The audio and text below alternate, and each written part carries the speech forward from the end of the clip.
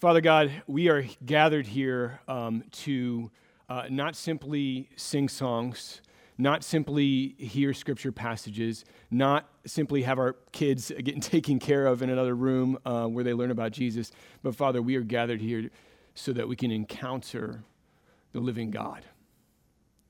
That somehow through the fellowship of other believers, somehow through the singing of worship to you, somehow through seeing your glory in Scripture, we see you with the eyes of our hearts. And I'm asking right now, Father, that you'd remove every distraction, that you'd remove everything that would hinder us from taking in all that you have for us today from your word. And I pray right now, Father, that you would remove anything from my mouth that would be errant or wrong, and that you would only, in as much as you are graciously willing to, express to your people today, Father, the absolute truth of your word, Father. Commend the truth to our hearts, my heart included, in the name of Jesus Christ, amen. If you've got your Bibles, please open them to Colossians 3. We've been going on a trek through the book of Colossians, and we are just passing through right now the beginning of Colossians 3. We're going to start at verse 5 today. And we've been in a series the last few weeks, if you've been with us, that is looking at how Paul is telling the Colossian church how they should fight their sin. How do you make war on the things that are earthly in you, your sins, your natural disposition, our natural disposition, and the natural disposition really of every person, human being, everyone who's fallen, to dishonor God in word or deed. And so we've got one more week in this series after this week, God willing. But this week's really important because we're going to look at the details of the battle. We're going to look at how we specifically fight our sin on a day-to-day basis. And so let's take a look at Colossians 3. We're going to read verses 5 through 8. So verse 5 starts like this. Paul says, "Put to death, therefore, what is earthly in you: sexual immorality, impurity, passion, evil desire, and covetousness, which is idolatry. On account of these, the wrath of God is coming. In these you too once walked when you were living in them, but now you must put them all away: anger, wrath, malice, slander, and obscene talk from your mouth." So like I said, the title of this series and the focus has been Killing Sin. And that title comes specifically from this passage where Paul says, "Put to death, therefore, what is earthly in you." Literally, kill what is earthly in you. Kill your sin, Paul is saying. And this is a critical week because everything we've talked about so far, as significant and as important as it is, has really just been foundation. It has been the basis by which we fight the fight of faith, by which we fight this war against our sin. And it's not unimportant. None of the weeks that came before, they're very critically important, but they are the basis. They are the root of what we're looking at today. So Paul says in verse 5, we just heard it, "Put to death what is earthly in you." And then in verse 8, he says, "You must put them all away." And he's got these two lists that he lists off in these verses, so that we're not confused about what he's talking about when he says what is earthly. So when Paul says what is earthly in you, he's not talking simply about human practices. He's not simply talking about material reality like the earth.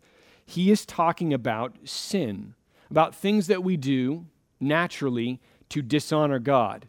And so the first list he's got here is sexual immorality, impurity, passion, evil desire, and covetousness, which Paul calls idolatry. And Paul says these things, these earthly things, are earthly because they arise out of human nature naturally.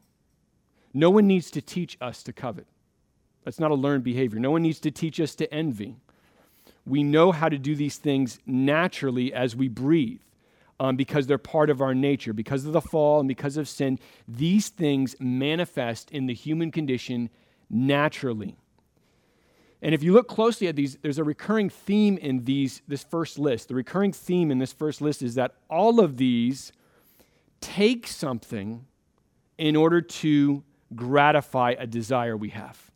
They take something that is outside of God's design to gratify a desire we have, and it's rooted to some degree in selfishness, allowing desire, our own personal desires, to take the place of God. So, for example, sexual immorality is fulfilling a desire with no regard for the proper framework that sexual activity was always designed by God to be enjoyed. Or coveting. Coveting is when you desire something more than what God in his infinite wisdom has given you. That's what coveting is. And so everything in between those two bookends basically affect the same, they're the same facet. They're taking whatever we want, regardless of what God desires. And the really interesting thing about this is Paul refers to coveting as idolatry, which isn't logically, like in modern parlance, we wouldn't really consider coveting one-in-one with idolatry, but Paul does. And he says that idolatry, which is wanting anything more than you want God, it's when you put something in God's place, that if you look in the Old Testament, that idolatry is often depicted hand in hand with sexual immorality. And I don't think Paul's created these two bookends accidentally. He's encompassing every desire and inclination in the human heart to have things that they should not have, or to have something in a way that they shouldn't have it. And all of these point to a disregard of God's design in order to take something that's not ours. That's the essence of what idolatry is. That's the essence of what all of these things are. But Paul doesn't stop there with that list. He has a second list here, and there's a distinction between the two. In verse 8, he says, now you must put them all away, and he says, anger, wrath, malice, slander, and obscene talk from your mouth. So now Paul isn't just engaging on one end our desire to take things that don't belong to us. He's also engaging our desire to hate, naturally. Our inclination to have hostility towards other people. So there's a natural desire in the heart of man to have enmity towards others. This doesn't mean that everyone's walking around in seething rage. This doesn't mean that everyone's walking around trying to push people down and be mean and cruel. But it does mean that our innermost thoughts and passions aren't naturally gracious to other people. More often than not, we are, in our actions and even in our just desires, mercenary and not loving. We think, even if we wouldn't admit it, higher of ourselves than we ought to, and then we think lower of others than we probably should. And even if we know it's not right, even if we know it's wrong, this is our default response. For example, it's easier for us to slander somebody who's done something wrong than for us to defend them. It's easier for us to be malicious towards somebody who hasn't been friendly to us than for us to love them. And I know that there's an argument that would say, well, that's not me. That's not me. I always try to see the best in people. I always try to see the best in people. And that's a very optimistic statement. The problem with that is that if you think about it for a moment, the very statement, I try to always, implies that it doesn't come naturally. It's not the default disposition. You have to try. There's an effort involved. You have to break your natural inclinations not to see the best in other people.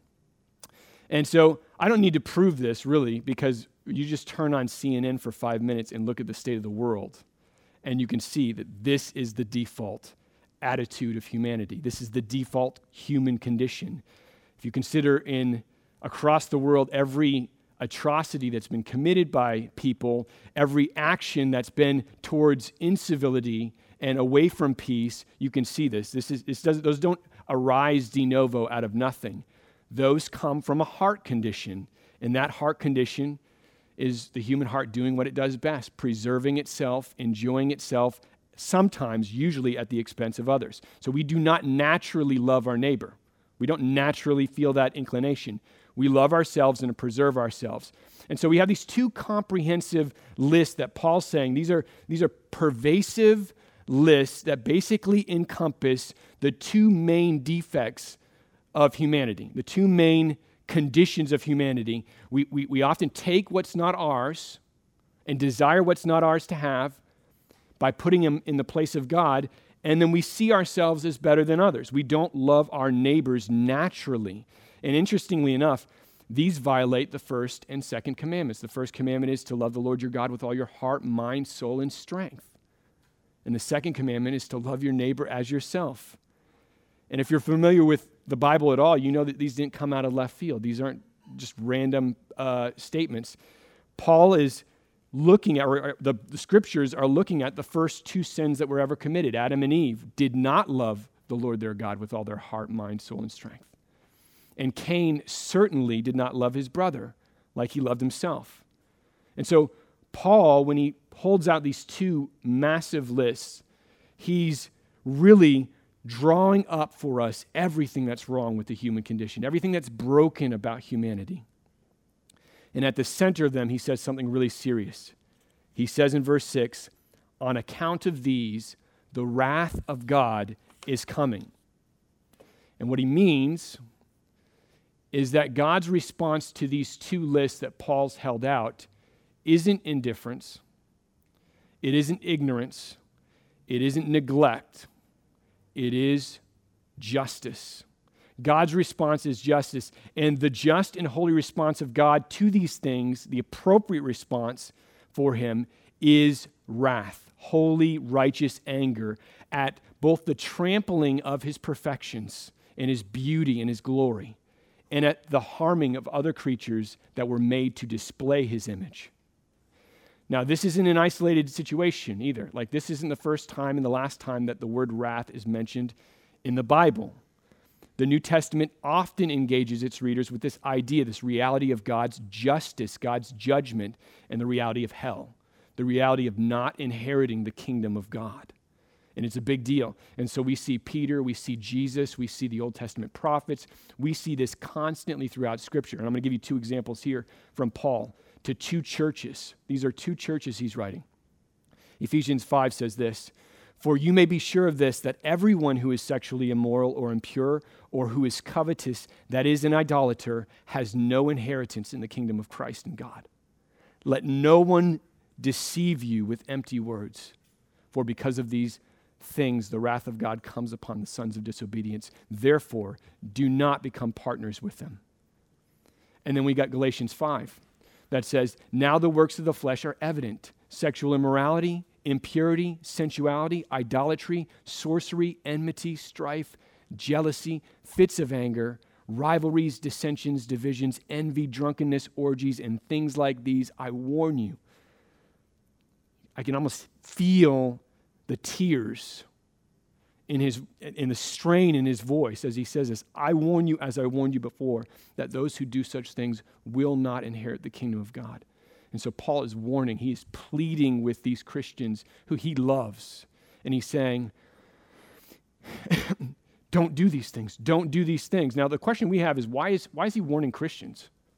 Because doesn't he know that they've been bought by the blood of Jesus Christ? 1 Peter 1:19. Doesn't he know that Jesus will lose none that the Father has given him? None. John 6:39. And doesn't he know that God will himself keep them from stumbling and present them blameless in the end? That's Jude 24. And the answer to all those is yes, Paul knows this. Paul preaches this. All that belong to Christ, all that are in Christ, will certainly make it to the end, without question. So why mention wrath here in a letter to Christians? Why mention that people who do these things will not inherit the kingdom of God? There are three reasons that I see in this text. Number one is this: God is really this holy. He's really this holy. And he refuses to allow anyone to treat him, the very source and focus of all reality, this is God, as though he is not that. He won't allow that forever. All worth and all value and all beauty in our universe hangs on one nail: God's own worthiness. Remove the nail, that all collapses. And when you assault God's worth by telling him how he ought to run the universe, I'm going to define sexuality like this. I'm going to define how ethics in the workplace like this. I'm going to define how to interact with people of a different ethnicity than the way you define God. When you assault that, you are undercutting everything good in reality because you are undercutting the source of all goodness. And if God is a good God, if he's a just God, if he is not a wicked, evil, capricious God, he will respond to the trampling of that absolute worth and that glory with justice. He will respond with wrath, just like we would respond, for example, if we heard about the innocence of a child being trampled, or we heard about someone who was innocent being victimized and abused. We wouldn't respond with neutrality. We would respond to that with justice. We would say, there needs to be justice here served, and God is no different. Romans 3:4 says, let God be true, though everyone were a liar, as it is written, and then Paul's quoting a passage from the Old Testament, that you may be justified in your words and prevail when you are judged. Which means that it doesn't matter what every single human being in the world for all time has thought. The only thing that matters is that God will always be true. He's the meridian. He's the standard. He will always be justified in his words, and he will always prevail when people judge him because he is God. Now, Virginia Stem Owens has some very strong words to say to those who would seek to overthrow God's being judge over the world. This is what she says.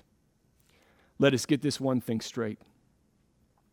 God can do anything he damn well pleases, including damn well. And if it pleases him, God, to damn, then it is done ipso facto well. God's activity is what it is. There isn't anything else. Without it, there would be no being, including human beings, presuming to judge the creator of everything that is. That's heavy.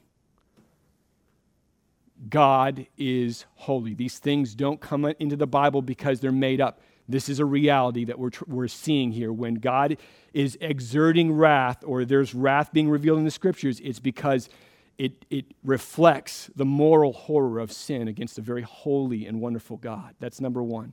Here's number two. Paul knows in writing this letter and in preaching to a church, he knows that not everyone in the church, not everyone who goes to church on Sunday, not everyone who's involved in church activities, not everyone who's living a moralistic life actually belongs to Christ. Not everyone who claims to trust in Jesus actually does trust him. Some people don't. And so for us and for Paul to make an assumption that because they all meet on Sundays, because they all do these Christian things, he can just skip over hard realities like this would be a huge mistake.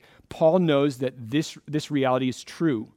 And so he often issues warnings in his letter. And his goal is that by communicating the gospel of Jesus Christ, which includes God's justice over sin towards rebel sinners, and real warnings that those who don't believe would actually come to repentance and trust in Jesus.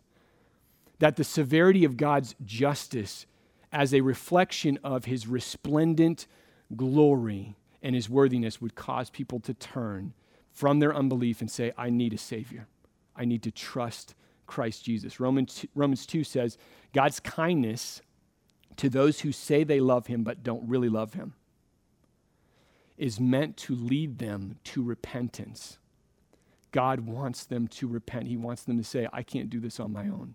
I need Christ. And Paul's hope for unbelievers right now in the church is that they would repent and believe. Now, that's the second reason. So these are the first two reasons. The third reason for Paul to talk about wrath is the one that I want to focus on today. Paul is telling Christians to put to death the deeds of their sin because God's wrath is coming for those who live in sin. Those who walk in sin and refuse to fight these inclinations will not inherit the kingdom of God because ultimately they don't belong to Christ. The author of Hebrews, for example, says this, take care, brothers, lest there be in any of you an evil, unbelieving heart leading you to fall away from the living God. But exhort one another every day, as long as it is called today, that none of you may be hardened by the deceitfulness of sin. For we have come to share in Christ if indeed we hold our original confidence firm to the end.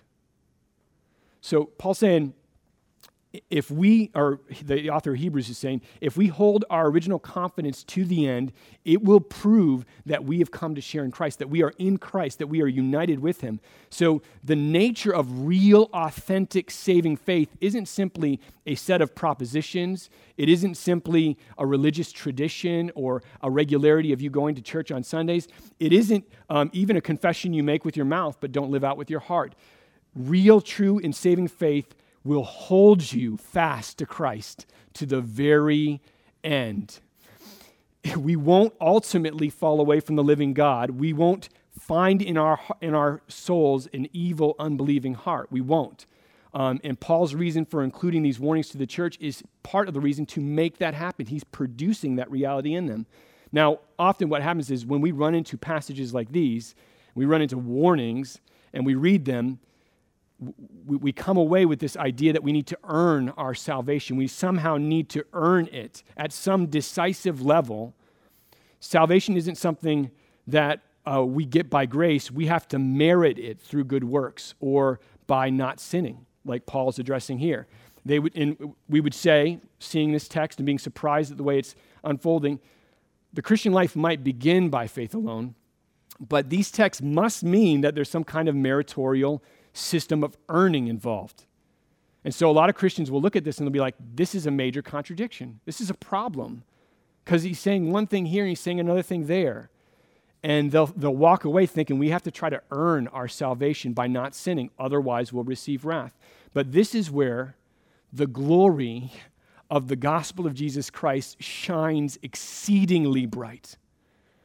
Because those who are justified by grace alone, through faith alone, will never, ever, ever, ever be alone again. Ever. Because God will live inside of them. The Holy Spirit of God will live inside of them. The same God who forgives us for every transgression and wrongdoing we've ever committed and grants to us the perfect, unmitigated righteousness of Jesus Christ is the same God who's committed himself to sanctifying us every single day of our lives. And the radical part about this is, in order to accomplish this, he comes to live inside of us. He lives inside of us. Listen to Philippians 2.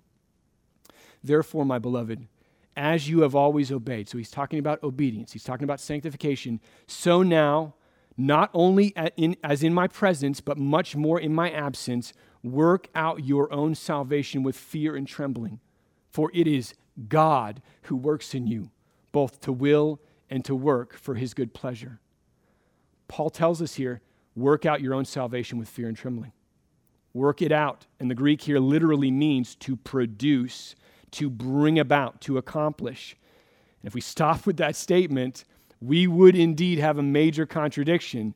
But Paul doesn't stop because that's not the gospel. Paul says, yes, work out your own salvation, bring about your salvation because it isn't you decisively who is doing it. It isn't. It is the living and eternal God who has desired to take up residence in you. This God, think about this. This God created worlds and galaxies. He made stars with the words of his mouth. And he's living inside of you. He is living inside of you. So it makes sense why we should be astonished and tremble as we do this. Your holiness is the work of God. He works in you by giving you the will, the desire, the inclination, and the work, the effort necessary to do these things. But here's the thing. Part of the way that God works this out in you to accomplish this end is that he inspires the Apostle Paul to tell us of the real coming wrath, so that those who refuse to give up their sin know this is the path you're headed on. Paul's saying it is real, but God in the heart of a believer goes to work, and he helps us believe that reality, see the holiness of God, and be compelled to pursue him and love him. Our desire and our delight is to obey him and to do what the image of God in us was always intended to do. But here's the question. If God is doing this in me, this is really the nuts and bolts of it. If God is doing this in me, why do I still struggle with sin?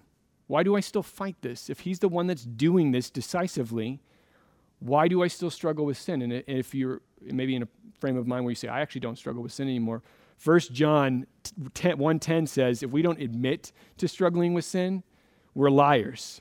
So the above process, the process of God working in and through us to give us will and give us work to do stuff, to glorify him and obey him for his good pleasure, isn't magical, it isn't automatic, it isn't a light switch. It's none of those things. Sanctification happens in and through us, even if God is ultimately the source, but it involves our actions, our doing. And that means that we participate in this battle. We participate in this war, even if it's not in a decisive way. We're not going to wait around for God to zap us with holiness. That's not the way it works. We fight sin, and we fight it like our lives depended on it, because we know, ultimately, that God has us. He's got us, and even our will to fight is from him. It's a gift from him. So how does this happen practically? What are the nuts and bolts? We said from Philippians 2 that God is in us. The Holy Spirit is in us. He's been given to us, but that's a really abstract concept. What does it mean for God to bring about holiness in the life of a believer? How does this work? Well, Romans 5:5 says this: God's love has been poured into our hearts through the Holy Spirit who has been given to us. So Paul says that when someone comes to faith in Christ Jesus, this act of love by God, of pouring his own love, his own affections into us, is what causes us to recognize that we have the Holy Spirit in us. So what does God love? Who does God love?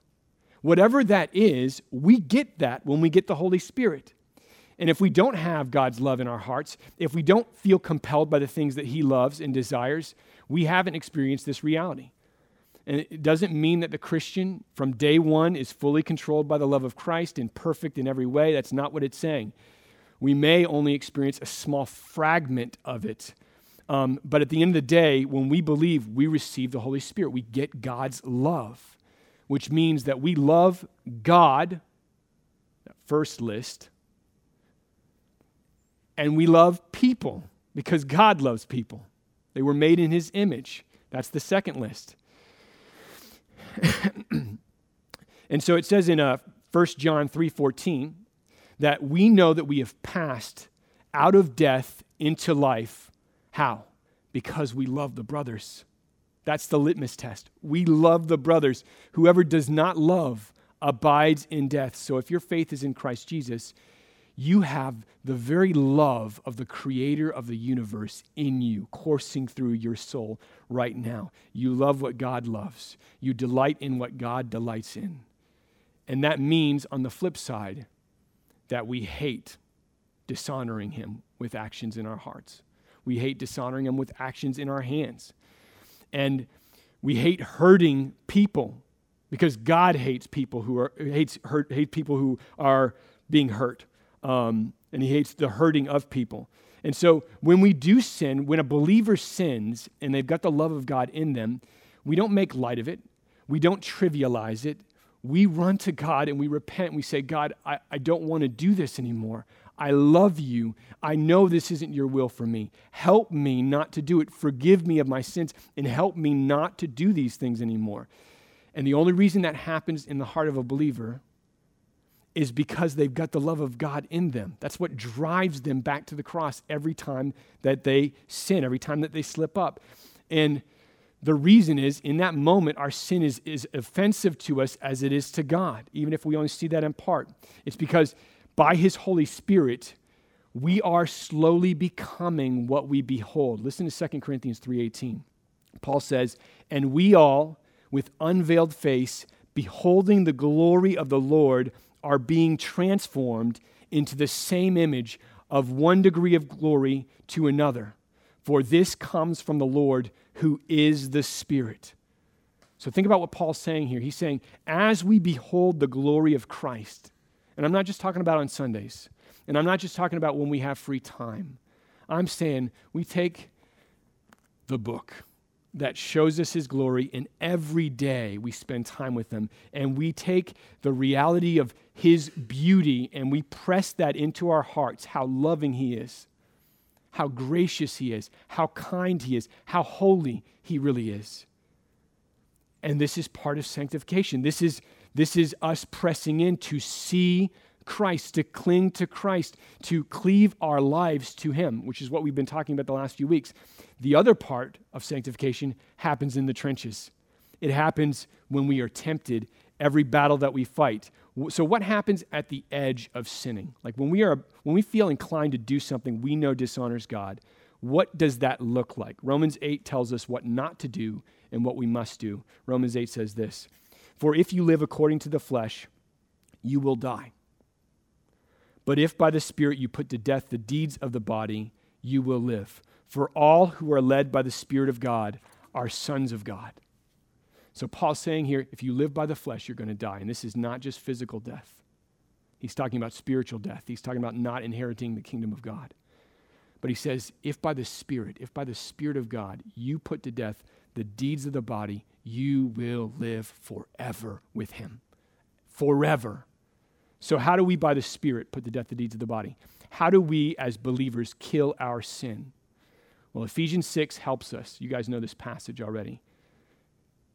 Ephesians 6:17, "Take the helmet of salvation and the sword of the Spirit, which is the word of God." So get this. This is the Bible's description of the Bible. This is how the Bible describes itself, as a weapon. And not just any weapon, the most powerful weapon in the universe, because the Bible is God's word. It was breathed out by God, 2 Timothy 3:16 says. So when this book describes itself, it does not describe itself in gentle terms. It uses war language to describe itself. And this book is powerful because there's nothing more powerful than the words of the creator of the universe. Can you conceive of something, anything, more powerful than the words that created everything and that sustain everything every millisecond of its existence? There is nothing. There's nothing, anything like this in the universe. So how do we use this weapon, the sword of the Spirit, to put to death the deeds of the body? Here's the thing. This book is not just filled with events. It is filled with events. It's filled with people, but it's not just people, events, places, things. It's filled with promises that God has made for you. Promises that the God of the universe has made for you. And if the Spirit of God is in you, you belong to Christ Jesus. And what that means, according to 2 Corinthians 1:20, is that every promise in this book in Christ Jesus is yes for you if you belong to Christ. It's yes. And so that means every fight that you have against sin is a fight that you have whether or not you believe that promise, a promise of God for you. Every fight that you have against sin is a fight to whether or not you believe the deceitfulness of sin or whether you trust in the promise of God. That's every single fight. There is no sin that is outside of this realm. So here's an example. Here's a personal example. This is confession time for me. I got a speeding ticket in Georgia a few weeks ago. I got a speeding ticket in Georgia just a few weeks ago, which is humiliating for me because ever since I moved out here, I drive like an old lady. I really do. So I grew up in Florida, and here's the thing is you don't realize you're an aggressive driver until you actually move to a place where there aren't really many aggressive drivers, and then you realize, man, I am out of place here. I feel like a fish out of water. And I moved down to Redmond. I moved into Redmond, which every speed limit in Redmond is like 35 or lower. You're crawling everywhere. And so when I first got here, I was like, I don't understand what's going on. Why is everybody letting other people pass in front of them? Why are they going so slow? I don't get this. They're letting pedestrians cross in front of them. This is madness to me.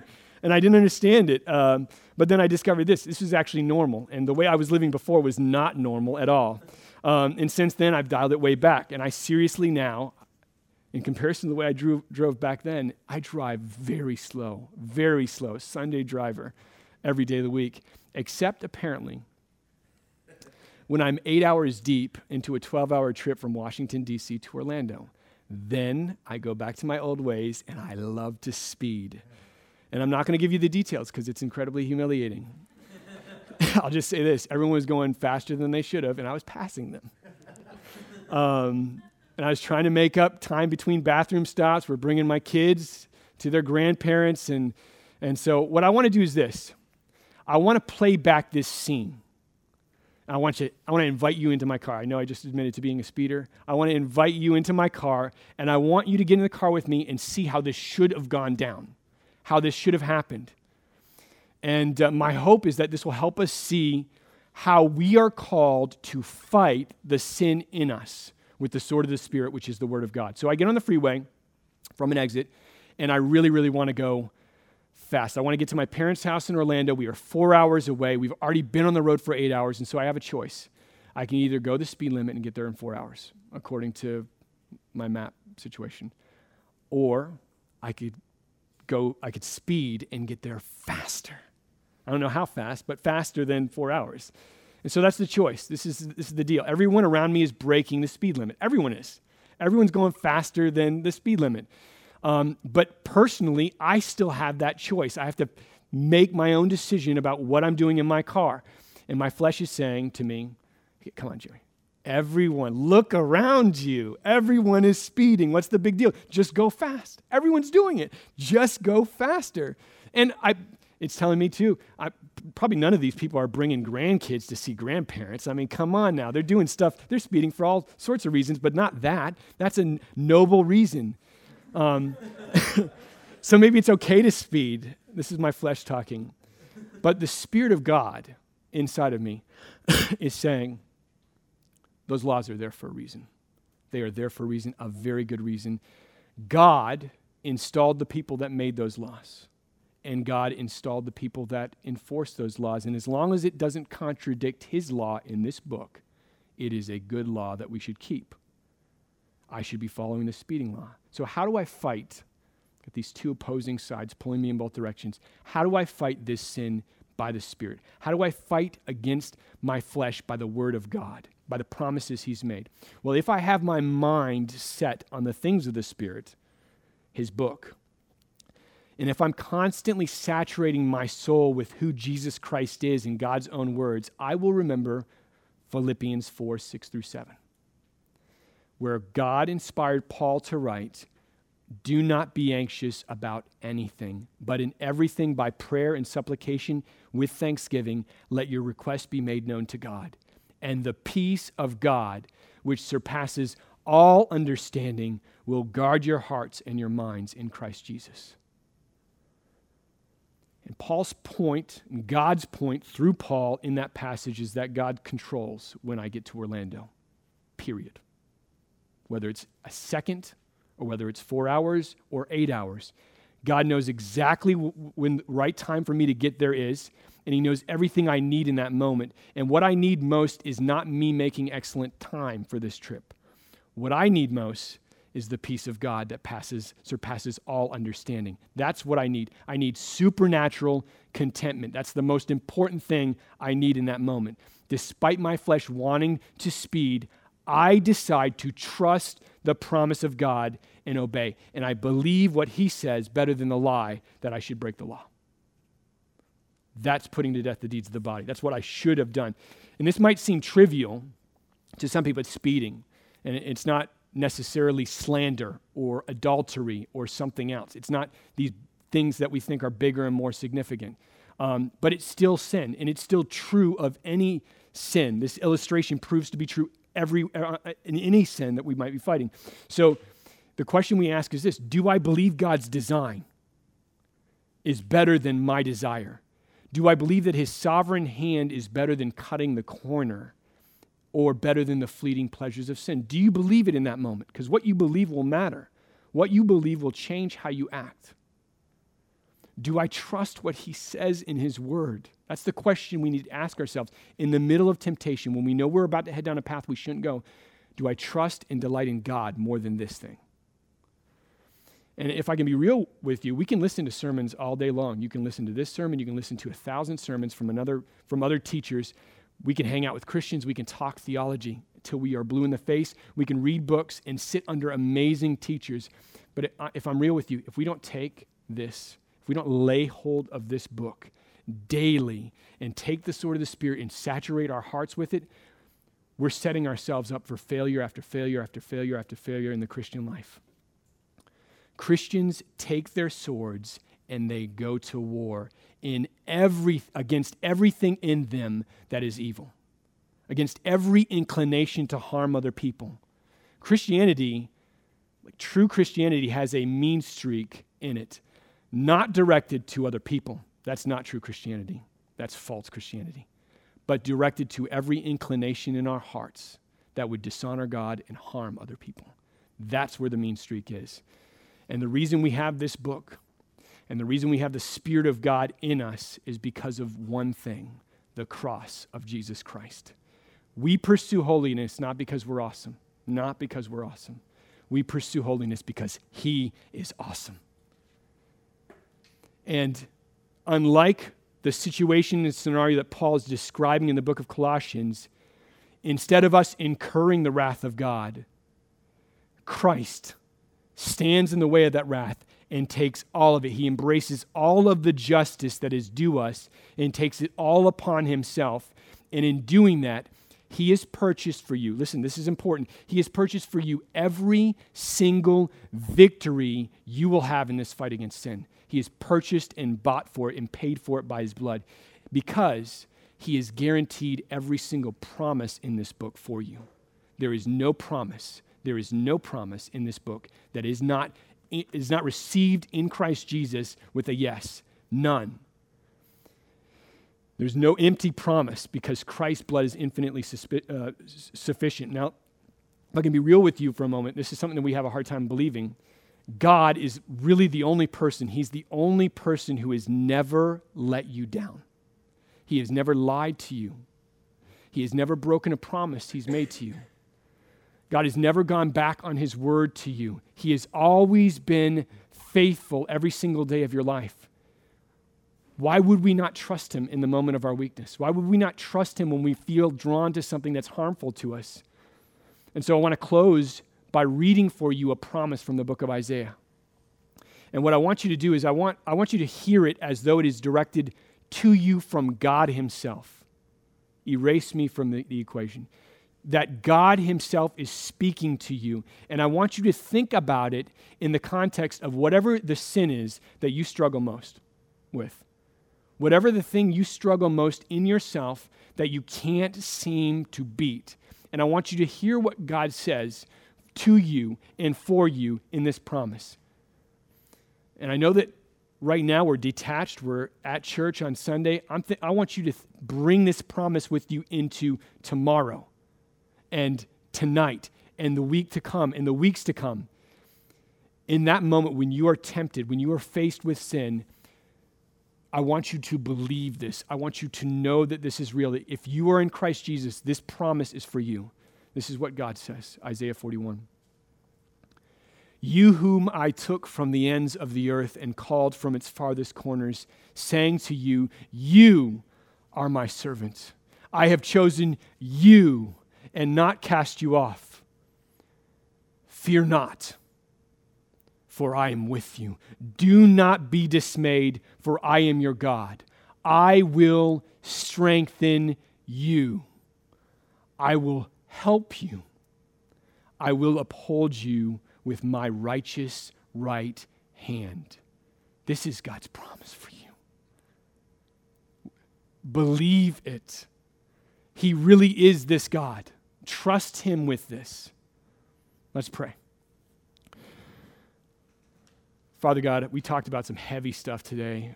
We talked about heavy realities that are not comfortable for anybody to hear, and definitely not comfortable for me to say. But they're in your book, and so we know that they correspond rightly with the way things really are. And we also know that in the cross of Jesus Christ, you've made a way for us. And that as we take communion here in the next few minutes, we take these elements, Father, I pray that you would sanctify them first and foremost, that we would feel and know the gospel in taking them, Father. And that as we worship you, Lord, we would recognize that the blood of Jesus Christ is infinitely sufficient to guarantee every promise of God in this book. And so that tomorrow, when we are facing a sin that we have never been able to beat before, we would believe the truth of God over the lie of the enemy. We would trust his word instead of the deceitfulness of sin. The fleeting pleasures of sin that will pass away, we would hold on to the cross and hold on to Christ Jesus and say into our hearts, God is with us. He has not abandoned us. He will strengthen us. He will uphold us with his righteous right hand. This is the God we serve. This is the God we loved. He is fighting for us. He's fighting for us. May we come to believe that and see it every single day of our lives. In the name of Jesus Christ, amen.